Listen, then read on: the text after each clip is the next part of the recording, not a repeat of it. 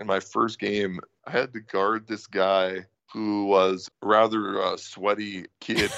And I remember when I was guarding him, I put my forearm on his back, and my forearm like stuck to his back. Oh.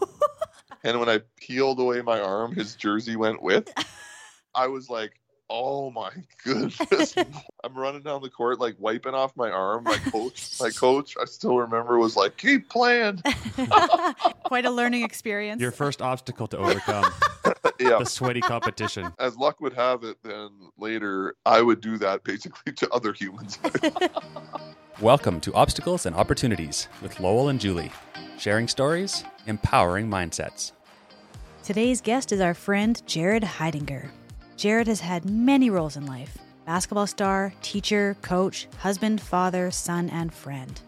He has also had many chapters in his life, and he takes us through them. From the passing of his wife, Krista, and raising his 3 kids as a single dad, to meeting and marrying Carrie Ann, and living with multiple sclerosis. Jared is very honest about his experience with MS, how he struggles with feelings of being a burden, the value of being part of a community or team, and the importance of perspective.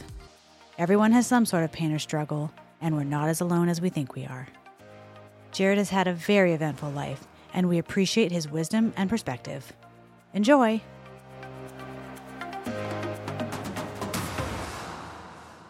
Yo. Jared Heidinger. How are you? Good, how are you? You're looking handsome as ever. Oh, Jared. That is very untrue, but thank you. This is not a comedy podcast. That was a genuine comment, Jared. You just roast people when they come on? No, genuine compliments. Good. Wow. Jared Heidinger, the man, the myth, the legend. I first knew of you when I was in high school and you were in university. My brother was in university, so we used to go to the basketball games, and you were a University of Lethbridge Pronghorns basketball star. I remember this from high school. Your brother and one of my other buddies, Jason Peters, they shaved my number in their chest my last game. Oh, really? Yeah, they had no shirts on. They shaved it. They shaved it into their chest and like painted their chest with, like, one guy had 5 and the other guy had 3. Mark had 3, I think. It was hilarious. That's amazing. It was hilarious. So you're number 53? 53, yeah. Are there any pictures of that? Yeah, but I don't have any digital ones. I'll have to try and find it. Krista actually had made a scrapbook back when that was like gigantic. Oh, yeah. Scrapbooking years. She's made a memory thing for me with all these basketball pictures and everything. So I'll have to try and get that and send it to you. That's awesome. I'm trying to picture my brother with enough chest hair to do that with. Maybe he used paint as well. It wasn't a ton. It was pretty blonde. Yeah. So number 53, the star. What brought you to that part of your life with the passion of sport and basketball in your life? My parents, they were really good volleyball players, and they played all kinds of sports. They had gone to like Canada Games for volleyball when they were younger. We were always running around outside, always biking, always doing whatever when you're a kid. Mm-hmm. And then playing t-ball, and my dad would play catch all the time outside with me. And I played hockey a little bit, but I was like terrible. I was so terrible. My ankles were like, I was one of those skaters that like your ankles are bending all the time. Oh no. The one time you get one breakaway, you're like, oh my goodness, I'm on a breakaway. And then what do I do? fall on your butt when you're by yourself with the puck on your stick and you just bail. Oh, that's the kind of hockey player I was. That makes for some glorious video footage. Oh man. And then when hockey got into checking, basically, I was like, you know what, man, I'm not all that great. And also, I don't really want to get hit. Yeah, this hurts. I wasn't really a guy that like loved to just like smash people. So I respect that. That was like junior high. That's when people kind of make that switch, right? When they're playing those youth league sports. Yeah. Or now it's different, where back in the day in Medicine Hat, there wasn't basketball club or anything. It wasn't like a religion? It's not like now where kids are just like, hey, you're this for the rest of your life. Yeah. It's too specialized too early, I feel like. Yeah. At junior high, I really wanted to play volleyball because my parents always did. Yeah. I asked my parents about this a little while ago because I always felt like they made me try out for the basketball team. Oh. Like, I don't remember thinking I would like basketball right away. I asked them both, and they swear they didn't make me. Oh, different memories of things. Seriously, like, I asked them this like probably 6 months ago. I was like, didn't you guys make me try out for the team? They're like, no, we just said, it's probably a good idea to try out, but like, we didn't make you try out. How tall were you already in junior high? Probably 6 feet or something like that. Okay, so it's a good fit. Yeah, it's a good fit. Started playing it, and then I ended up being... Sometimes you love something, and then sometimes you start loving something because you're good at it, I think. By accident, maybe. Yeah. And then it's like nice positive feedback to be good at something. For sure. So then you start enjoying it more, and then I just started taking to it, I guess. I don't know where I heard about the tryout, but there was a Alberta Summer Games for, grade 8 kids. And I tried out for the South Zone team. And I was the only guy from Medicine Hat that made it. Oh, wow. So I got to know a bunch of different guys from Lethbridge area. Those were most of the guys that made it. And then all of a sudden you're playing with guys. You're like, whoa, these guys are good. Like, better than I had played before. Wow. You play in that, and then you get better, and then you just start, I don't know, you just keep going. And I loved it. And then when did you decide or know that you would play basketball in university? The coach at U of L, Dave Crook, he recruited me. I got recruited by him, and then Medicine Hat College and Augustana. I wanted to play university. I just went to U of L. Did you know you wanted to be a teacher at that time? Is that why U of L stood out? I either kind of always wanted to be like a teacher, a pastor, or play professional basketball somewhere. And that's when you're a kid, you're thinking maybe you could play professional somewhere. And I probably could have gone to Europe and get a foot in the door in lower leagues or something, but I'm 6'5", a post player. You're not really going to be playing on a lot of pro teams. Why? Is that short? Oh yeah. That's short. Crazy. So short. Oh, it is so short. But Krista and I had gotten married, and I always wanted to teach. When I did my PS3 and everything else, then I was able to get a job here right away. But it ended up being cool that I didn't realize that U of L was well known for its teaching program. Yeah. And so it ended up being awesome anyways. Yeah. And did you meet Krista through basketball? Yeah, I met her through basketball. Yeah, she was on the women's team, and then I met her that way. I remember seeing you both and thinking that you guys just fit. You guys both seemed like celebrities. You guys had a similar look, tall, dark hair, just like obviously. You guys were like a celebrity couple at U of L. That's hilarious. Yeah, she was very striking. And it was good times, man, playing. Sometimes it seems like yesterday, some of those times. Like you get together with all of your teammates, or you see some of your teammates, still such good friends with some of them. That's the part that is so fun about sports. Mm-hmm. Before we move past into some newer chapters of your life, through childhood, through sport, the teams you're on, the coaches you had, do you have any life lessons, anything that you remember that stands out as you're Jared Heidinger, developing young man, young adult? Oh, man, that's a good question. When I played for the provincial team, it was like super awkward because they would be running some drills, and the coach took me to the side one time and just made me work on my shot. Just basic stuff like standing under the rim and just like fixing a shot, basically fixing how your mechanics. Mm-hmm. And you're not in any of the other drills at the time. So you realize your shot's bad. So then you get humbled a bit, right? Mm-hmm. But then to like understand that that's what you need at the time, then you accept it. Just being coachable, I think, is important. Like I just was like, oh, okay, you want me to do this? Okay. Like it kind of hurts your feelings when you realize you're bad at that one thing. I see some kids where they think they're a big deal, especially in smaller areas. Where they think they're a big deal. Like I remember having some players when I was coaching thinking that they were pretty good. And then we go play a team that was ranked provincially and just get destroyed. Yeah. Humbling, yeah. When I was coaching, and I'd kind of be like, oh, see you guys? Like, it's humbling. You know, we're not the best. You're not as good as you think you are. Yeah, you're the big fish in a small pond, and then you got to go see there are a lot of other big ponds out there. Yeah. I think that's also what ended up helping is when I got out of Medicine Hat too, just to be able to play with these other players. Then you're like, whoa, these guys are good. Yeah. So that exposes you then to that at an early age where you're like, whoa, these guys are good. So then I better be working hard. I don't know that there was any sort of like sage advice from a coach that was like something that someone said to me, but it was more those ideas of when you expose yourself to all kinds of different playing levels, that then you realize what it takes to how much you have to work. Yeah. Be humble and coachable. I like that. Yeah. There's a statement that says, I want to be a learn-it-all, not a know-it-all. Yes. Okay, I can learn this. I can learn hard things. I'll do the process and I'll work on the skill. And that idea that hard work beats talent when talent doesn't work hard. Yeah, I think that's why I made some of those teams, right? Is because I just keep working hard. Mm-hmm. Yeah, you work hard and hopefully it pays off. Yeah, it's a very appealing attitude for a coach, I'm sure. Yeah, anyone who's a coach wants that kid that would run through a wall for him. Yeah. As opposed to you having to light a fire. There's tons of people who are talented, but the ones that are in the NBA are the ones that worked hard. Yeah. Yeah. So in university, you met Krista. You guys both became teachers. And at what point did you get married? Now share maybe a bit of your love story. Oh, man. We got married when it was like after my 5th year and she was finishing up her degree. We did love a lot of the same things.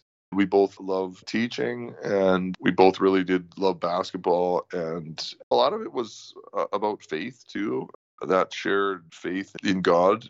I feel like I always have to qualify Christian faith now. Oh, yeah. Because some of it's so weird to me, the way that it gets represented and the way that people cling to certain hardcoreness of certain issues that make it seem not Christ-like. Yeah, you get what I'm saying?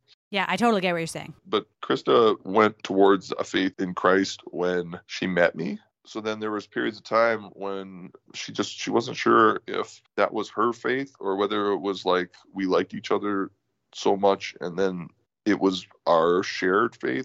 But then I remember then at that point when she was like, no, like this is something that's for my life. I'm not doing this for anyone else. This is what I feel about the world and how I want to live in it, is with a model of loving people the way Jesus loved people as the center of that. We got married while we were still in school, which was, kind of a challenge on its own. But then we got jobs right away, and that was great. So I was thankful for that. So we both ended up coaching. We both always were involved in sport. And so we always kept going with that. There was a period of time where I was coaching a lot, and then that was something that Krista missed for herself because when we had kids, it wasn't like this sort of 50s relationship where Krista did all the housework and I just like came in and ate and went to work and coached or something like that. When you have kids, it is difficult for both of you to do high level athletics. Yeah. Or even just like high school coaching. And so then after a period of time, that really was something that she missed. And we ended up getting to work with NBC Camps, which is a organization out of Spokane. And they have basketball camps and volleyball camps and soccer and all kinds of stuff all over the place in the States and in Canada. I went to one in grade 10. Oh, did you go? Yeah, just 1 year. In Olds? Yeah, Olds basketball. Yeah. Although volleyball is definitely my preference, but yes, I went to the basketball camp. Yes. So we ended up going to Olds and working at that. And then we also had the opportunity to direct those camps. Krista had started coaching at the university. She was an assistant coach with the women's team. She loved it. We did NBC camps right up until she was super pregnant with Soph. That's your third child? Yeah. We did NBC camps that summer and she came back a week early just in case she went into labor because she was like 38 weeks pregnant. Wow. And then Soph was born and then she had the pulmonary embolism and that's when Krista passed away. So as a teacher, as a basketball player, as a father, you've been a role model. And your life was moving in one direction. You had this sport, this new marriage, 3 kids, and now a new baby, and your wife passes away. What was that time like for Jared? Yeah, so that was that's the worst moment of your life, man. You still almost can't believe it's real. It's like your life is like before it and after it. It's this pivot point. Yeah, everything changed in that moment. Life before Krista, life after her passing, trying to pick up the pieces. Yeah, And the way that it happened was we just got home from the hospital. And then the first night that we got home from the hospital, it was an interesting moment we had right when we first got home, and we had family around and everything. And in the kitchen, Krista just like, it was like the first time she showed some sort of like, man, are we going to be able to do this kind of thing? And I just remember having that moment with her. And I haven't thought about that for a long time, actually, where we just hugged and I was like, we're going to be okay. Like, things are going to be okay. And then that next day, Sophie was starting to make some noise. She got up to feed Soph, and she came into the room because I was just kind of laying in bed a little bit. And she's like, do you remember the doctor talking about blood clots at all? Because my leg like really hurts. And I was like, no, I don't. It was just a couple minutes later. Krista's mom was up. She was staying over at the house. My mom and dad were there too, just to help with the other kids as well while we were just trying to get everything organized. And Krista's mom just started yelling for me from the front room, and that was when it all happened. The other kids went downstairs with my mom, and Krista's mom called the paramedics, and I just was like, breathe. And last thing she said was just like, Jared, I can't.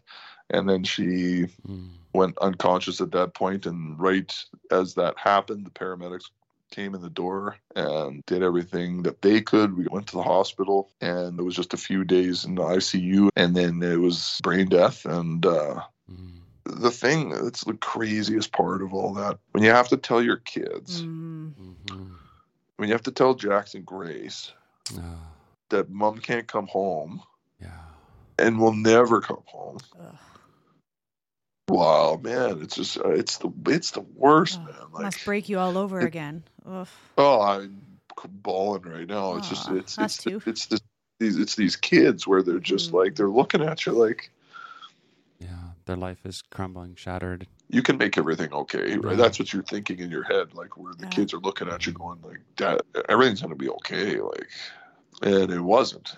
What the crazy other parts are, the doctors are talking to you about organ donation because there's that limited amount of time where everything else is viable to help somebody else. What a job as a doctor too, right? Like what a job where you gotta like see this guy lose his wife with his young kids and then also delicately advocate for organ donation. Like, man, what a day that guy had. But he was so good, this guy, man. He was so good. I just felt this feeling that Krista would have just said to me, hey, man, if we really believe what we've lived our lives by, then you know where I'm going to be with God. And so go save some lives, right? Like, don't screw around in this horrible situation. Let's make sure that we can help others, right? That's how Krista was always wanting to help other people. And but just the moment when they drove away with the ambulance to Calgary to go get all of the things that they could get, man, crying with my friends that were with me at the time. And then you just start kind of going forward. Do you know how many lives were improved or saved with her organs? I think it was 7 because there's tissue donation too, right? The actual true crazy part of it is that I went to like the Southern Alberta Organ and Tissue Donation Program. They have this event every year where they have families that are organ recipients and also organ donor families where people will speak to people who have just gone through it. Like they have an opportunity to have kind of like these, it's not like a counseling session. It's more kind of like a celebration of the people who have donated. You then also get to hear from donor recipients, which is like a pretty powerful thing. The people that were at that event, it was just so good to hear from them that they are so thankful every day for that person, and they think about that person's family. So I went to that first one and it was really powerful for me. And then the organ and tissue donation group asked me if I would speak at one from the donor family side. So then I said, yeah, I'll do that. I just have always sort of thought that if someone asks me to speak about this stuff, then I'll do it. When all these things happen to you, I think no matter what it is that you feel alone. And then when you hear about it some more, it's kind of like when you buy a vehicle You don't really realize how many of those vehicles exist until all of a sudden you buy one, and then you see them all over the place. Mm-hmm. And that's the same thing with lots of different tough situations in life, is that once you start opening up yourself about what's happened, then others start opening up as well. And then you realize, man, I'm not as alone as I thought, and we can all help each other. So I spoke at that event, and then we had another event where it was the doctors and nurses that were involved in your specific situation, where it was like an appreciation dinner, and they asked me to speak at that as well. There was another girl who spoke at it from a donor-recipient perspective, and she had received a cornea because her eyes had been infected from tainted solution that was for contact lenses. Oh, no. She had gotten this bacteria. It was an amoeba that had started eating away at her cornea. Oh, sick. And the only way that she was going to be able to see again was to get a corneal transplant. And as she was speaking, she talked about the date when she got her cornea transplant. And it was so close to when Krista passed away that I was like, what? This is so weird. Oh, man. We talked after a little bit and kept in touch, and it ended up being her who had received Krista's cornea. Wow. Oh, wow. I have goosebumps. It was pretty crazy. She had always thought that it was Krista, but I wasn't, I just wanted to be sure. Mm-hmm. And in Canada, they don't tell you who your donations go to. You have to write letters to the organization back and forth a bunch of different times, no direct contact with the people in order to meet the person who receives, just so that the privacy issue is kept there for the recipient family and stuff. Yeah. Either way, what ended up happening is, because I teach Bio 30, when we found out, I actually was able to have her come to my class. Whoa. So she was able to come to my class and talk about her cornea transplant from Krista to my students. It would be very interesting to talk to those students now, a little follow-up later, and learn how that impacted, because, oh my word, that is quite an impactful science lesson in grade 12. It was pretty crazy. Krista's mom was able to be there, listen to her speak, and be so thankful. And my kids were able to be there and listen to her talk to my class. And wow. It was just it's a real story that kids could see. I want to try and arrange it again this year. Yeah, that would be amazing. That's just one whole section of life on its own, of something that I've gone through that took its own healing and learning and counseling and support from lots of people. Yeah. That seems like one whole chapter there. Oh, for sure. And as you were talking about organ donation too, I was thinking about your connection with the Boulay family, and you used to teach Logan Boulay, right? Yep. And now he's his story is national, it's internationally known probably, but it started a national movement of organ donation, and you're connected with that too. Yeah, I taught Logan.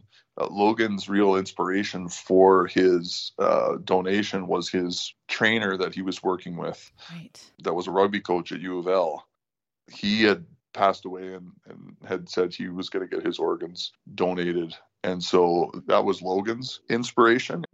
But Toby, Logan's dad, had asked me to MC Logan's funeral with a couple other people, just because I'd known Logan and loved that kid. He was a great student. Yeah, and a great family. And thanks to you, we got to connect with them as well on this podcast. Right. That's right. I taught with Toby for so long. And so, we connected on that because he knew that Krista had done that, and we could talk about a little bit about that stuff. And it was amazing to see how Logan and this whole, the whole thing went international. And I'm so thankful for it. There's just so much need. Yeah. Oh, for sure. It is just really about making sure you talk about that stuff with your family before that time comes. Yeah.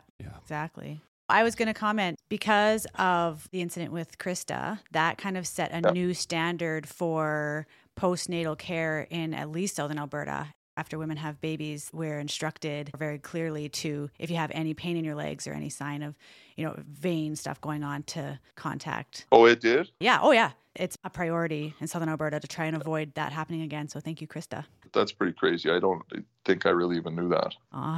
But I did hear certain things about people. Lots of people heard that story. That's for sure. Yeah, that's for sure. So she had a legacy, and you're part of that, obviously. And then moving on to the next chapter, you want to tell us a little bit about Carrie Ann? Yeah. So then there's a number of years there that you're focused on your kids, trying to do your own emotional healing. I wanted to fully grieve Krista and make sure that my own mind was in a place where if I was ever to meet somebody again, that then they could be them and not some sort of place filler. Mm-hmm. I'm glad I had lots of support and everything around where I was able to just fully invest in healing my own loss and taking care of the kids. And that's what was the important thing. Mm-hmm. And then at some point, then you're kind of wondering, I wonder if I'm ever going to have the chance to love somebody again, right? Mm. I'd talk to different people and they were like, when you least expect it, you'll meet someone. And I'm like, how can you least expect something when you're trying to expect it? When you're hoping that something might happen someday. And then I randomly met Carrie Ann. I'd known of her. I'd never met her. She came to like a presentation that I was doing at Teachers Convention about using Twitter in education. And so she came to that presentation and I met her there. And I was like, what? This is something. There's a feeling. There is something here in my mind. And what the heck is happening? And so then I contacted her to make sure that she ended up setting up a Twitter account. As though I was contacting all the people in my session to make sure that they had set up a Twitter account. And I did not check every other person to make sure they had set one up.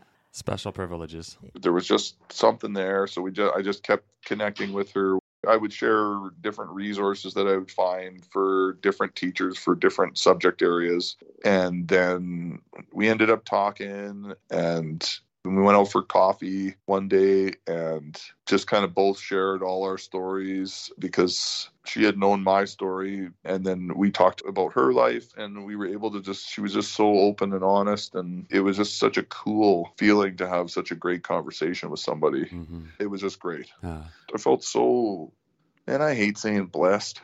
Okay. Hashtag blessed. Oh my goodness. So cheesy, but it's just didn't want to say it. Like, I'm sorry about that to anyone who listens to this. But yes. I felt very grateful to like have a chance to be in a spot where I was like, you know what, this is like pretty cool. Mm-hmm. And it was just such a great feeling to be able to express love for somebody again. Mm-hmm. That feeling of like you just want to care for this person and look out for what they need and join them in whatever life is, right? Mm-hmm. We got married in 2015. It's been that long already?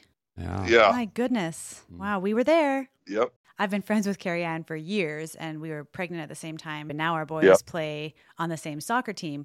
But I remember around the time you guys got together, it was, for those of us that knew both of you especially, it's just such a glorious time. We all just felt very grateful for both of you. Yeah, it was so great.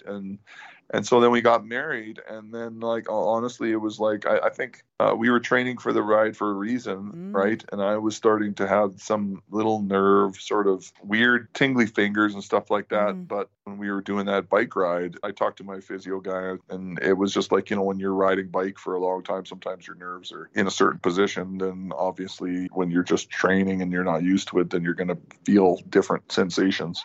But probably a couple of weeks after we got married, my foot started to hurt, and it was a weird thing where it felt like there was a bone in my foot that was out of place or something like that. And my arch started dropping, and then all these other weird things started happening where I'd get these like muscle spasms that they just would come up on me. And when you get a foot cramp, like a really bad one, and then you like try and straighten out your foot so that it doesn't do it. Yeah. But then eventually you succumb. Yes. Your foot's like, you're not getting away on this one. Yeah. And it just cramps and you're just like, nah, and you just have to take it. That would happen to me, but it was like a whole body thing where my whole body would just like seize. And it was just, I can't describe the pain. It's. Oh, well, I hate it when that happens just with my feet. That happened when I was pregnant a lot in bed. My feet, I cannot even imagine the whole body. Yeah, so it's just like there's all these weird symptoms, and then I was starting to not feel certain things.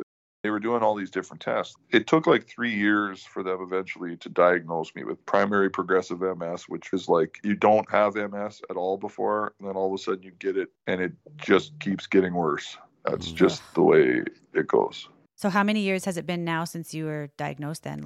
4.5 years since the technical diagnosis, but it started in 2015, like right after we got married. Man. Right after you get married, life is launching again, and then you get these issues, and it's progressive and it's fast, and there's a perpetual grief. It seems like you're always losing something, and now in a wheelchair, it's impacting work. So what has that journey of loss been like for you? And if you can describe also for us a little bit what your function is now. Well, I can't really use my right hand. My right arm doesn't really do much. I can't walk. I need home care 4 times a day now because I can't transfer to the bathroom. I used to be able to drive my vehicle that I had, but now I can't transfer easily. I used to be able to use hand controls, but now that my right hand is not great. And there was other things. I got a blood clot. Post-treatment when we didn't know it was MS. We were trying to figure out different stuff. Doctors were trying different stuff. And so that was super scary. And then, I had some surgeries on my elbows to try and loosen up nerves that are a little bit pinched there.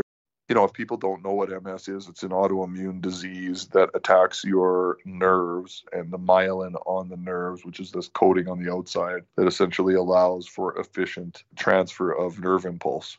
So my MS lesions, or these breaking down of this myelin, is not in my brain where they usually find lesions. It's in my spine. It's like in my spine more. And that's why it took so long to diagnose? Yeah, that's why it took so long to diagnose. So I haven't had more lesions, but you still can progress without increasing lesions, which is annoying. Sucky, yeah. And you're just like, what? So anyways, I had an immunosuppressant because it's supposed to help your body because you're attacking yourself. Your immune system, just like rheumatoid arthritis or like all these other autoimmune diseases where your body's attacking itself. Because of that, though, then your immune system can't respond when you get an infection of another type as fast. So then I was in the hospital for a month with a urinary tract infection that was like antibiotic resistant.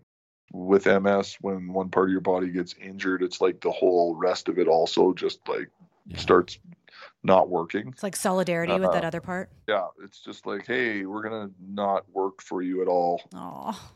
And then last year when I couldn't drive anymore, I'm like, so you lose your ability to drive, which is just, man, it takes it out of you. Yeah. But I got a training ride on the city bus system so that I could learn the proper way to get on, learn the proper way to get in there.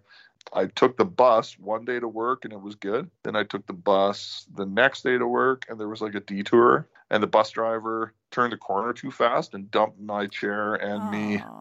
And I got a lacerated kidney and I had to go in the hospital again for like 2.5 weeks or whatever it was.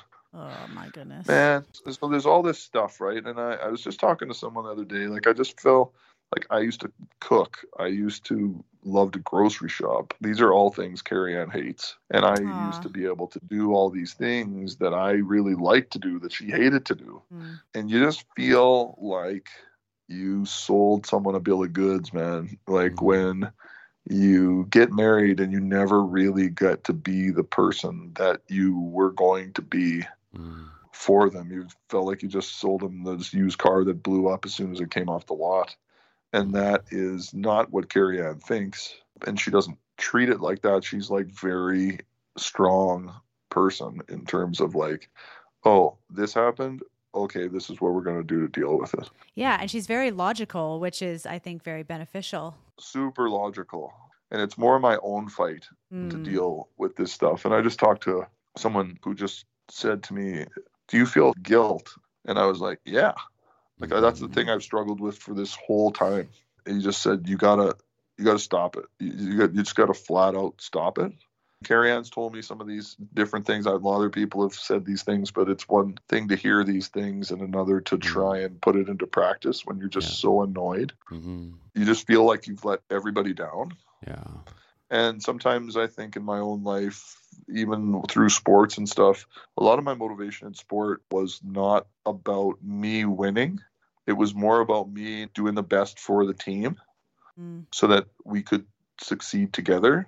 Yeah, it's the team. What I enjoyed was like everybody having a good time. And my role was to be as good as I could be so that it was fun to win together. Right? Yeah. But that then leads sometimes to worrying too much about what other people think, I think. You know what I mean? Yeah. You sometimes take too much on yourself when you shouldn't. The responsibility, the pleasing disease. The sports analogy that I heard was, especially with NFL football, is like the quarterback gets too much credit when they win and the quarterback gets too much blame when they lose. It's kind of like there's a whole rest of the entire roster of the team there. Yeah. But it always seems to come down to one player or whatever, and that's just like crazy. That's kind of where I am right now, where I'm just honestly, it was a couple days ago where I was like, you know what, man, I really do have to just stop in my head. I have to fight away that lie that I'm a burden, right?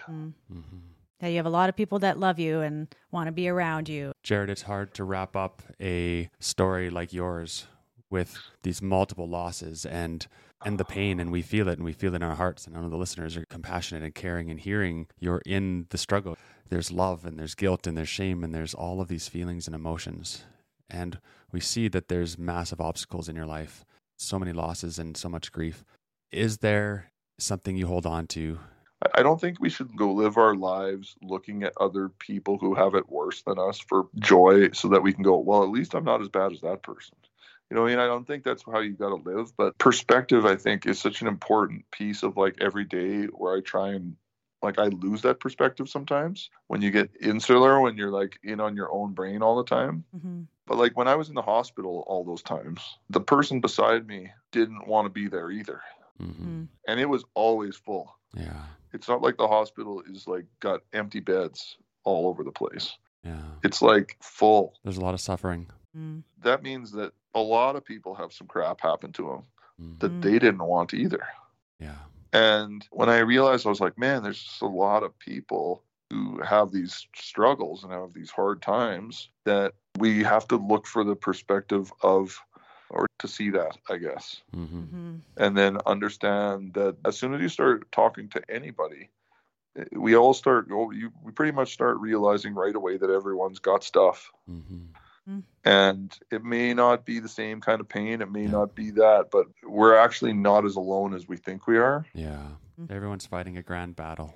You don't want to talk about your pain or your hardships and stuff like that all the time with other people. That's not what I'm saying, but it's like just understanding it in your own brain and then being open so that other people realize that they can be open with you with their struggles. If you keep an open mind for others, sometimes then it gives you your own perspective to be able to try and still come alongside other people in their situations, and also realize in your own where you can keep going, right?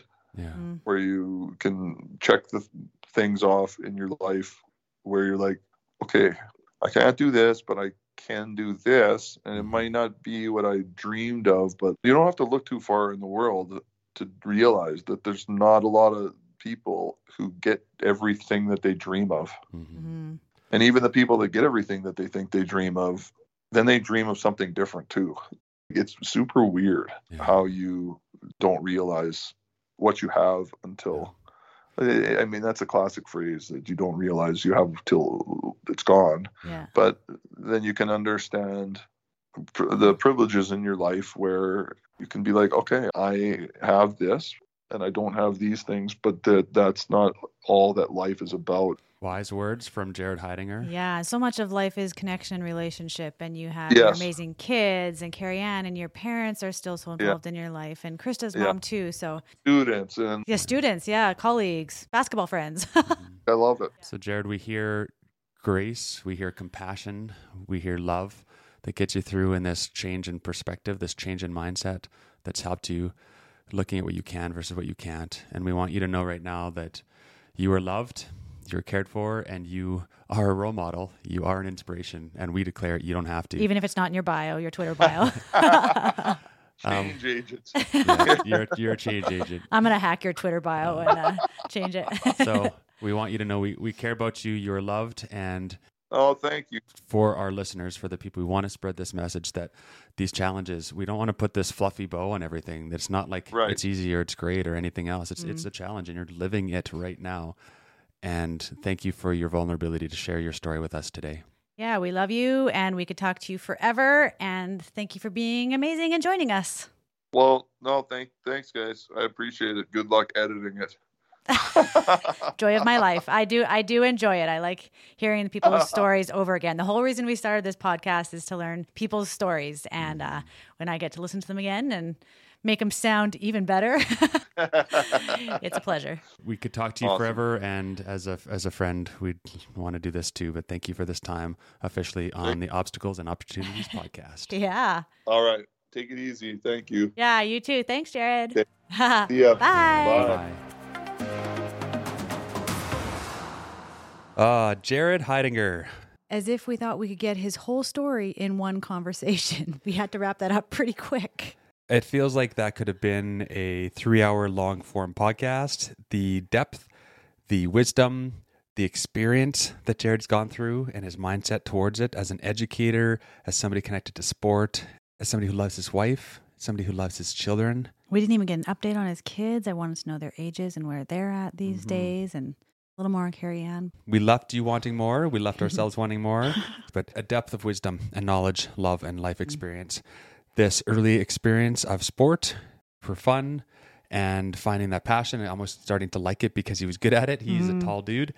Then this movement into university level sports, marriage, passion, starting a family, and then the devastation, the grief of the sudden loss of his wife, Krista, and just the turmoil that caused. To hear his heart ache in that process, and even this understanding of being able to have her organs be donated, and then the impact that had on other people. What a story. Yes, it's pretty incredible. And then to start up, to have this new, fresh love connection with Carrie Ann, a wonderful human being. Fun to have seen that sparking and growing. And then what a wonderful, amazing human being she is to kind of journey with them through all of this with an amazing attitude and her own mindset. Yeah, they make a great team. An amazing team. Yeah, it takes a great team. I have a good team too. I'd like to think so. Yeah, I get to catch up with Carrie Ann quite a bit because our boys play on the same soccer team. So she is no stranger to us. Mm-hmm. It takes a team to journey through. And with this perpetual loss, this perpetual grief that he's going through, continuing to lose parts of his functioning and the impacts of that on her, on the family, on the unit, on their future, on their dreams. There's lots of grief and loss. We can't get stuck in what ifs, would have, could have, should have's. It's acceptance, moving through what can we do and feeling many of the feelings through it. So you may have heard through his voice the pain, the struggle that he's currently in and continuing to journey through, but finding that hope, finding the courage to go through each day. There were several things that he said that reminded me of your journey because while it's a different loss with his physical abilities with MS, it's similar to your vision loss in that you're just always losing more day by day, and you used to have so much more independence visually, and that's like him just with mobility. Mm-hmm. So you guys are both experiencing that same kind of perpetual loss. And the guilt of not wanting to be a burden, of actually wanting to be the support system to help, to cook, to clean, to drive, to do all these things, and to not be able to do that, to actually the opposite, feel more like a burden.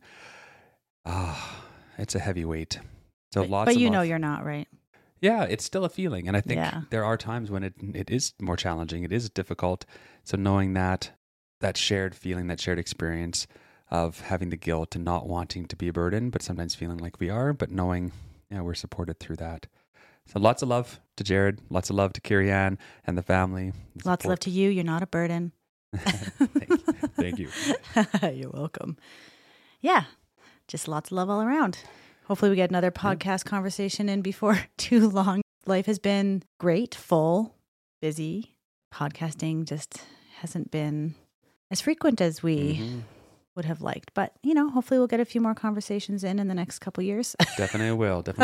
We have a conversation coming up with Ed Veal and myself. Ed has gone through quite a big life event, and we're joining each other in a training camp. And during the training camp, I'm going to catch up with Mr. Ed Veal, the real deal, and have a conversation about what the last part of this year has looked like, and as we focus towards 2023. So stay tuned for that. Yeah, a conversation sans moi, which I look forward to editing. It should be a good time. So stay tuned. It always is a good time with those two. So you too. Thank you, everybody, for being on this journey with us, for continuing to look for the obstacles and turning them into opportunities in your life. We love you lots. Take care. Yeah. Thanks for listening. Bye.